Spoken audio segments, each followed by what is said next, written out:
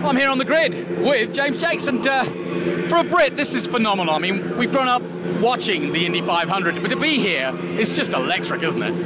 It's unreal. The first year I came here was in 12, and everybody told me how crazy the atmosphere is and how much of an awesome spectacle it is, but you really don't get a sense of until the weekend comes, until you do Carb Day like we are right now, and then seeing all the thousands of fans coming in on Sunday morning. I mean, there's 300,000 people in here on race day. It's just nothing like you've ever seen before.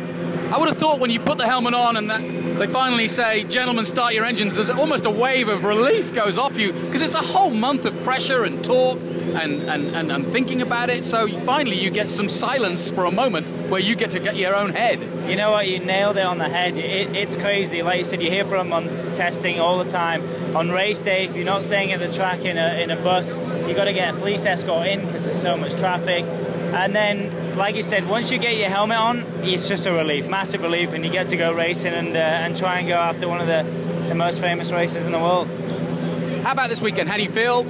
How's the car? There's been a lot of distractions, but you never know. Yeah, there's been a lot of distractions. Obviously, the team has, had a bad day last Monday. But, we're looking forward to it. We feel comfortable with what we have. Obviously, we're with Honda. We think they're going to do a great job on race day, fuel mileage-wise. We're just going to play it by ear. The Chevrolets look very, very strong right now. We just need the track temperature and air temperature to keep creeping up a little bit. I think that will bring them closer to us.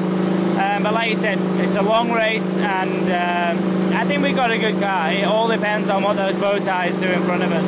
Well, they've just fired your car up, so you better get back to the office, I guess. Yes, thank you. Thank you.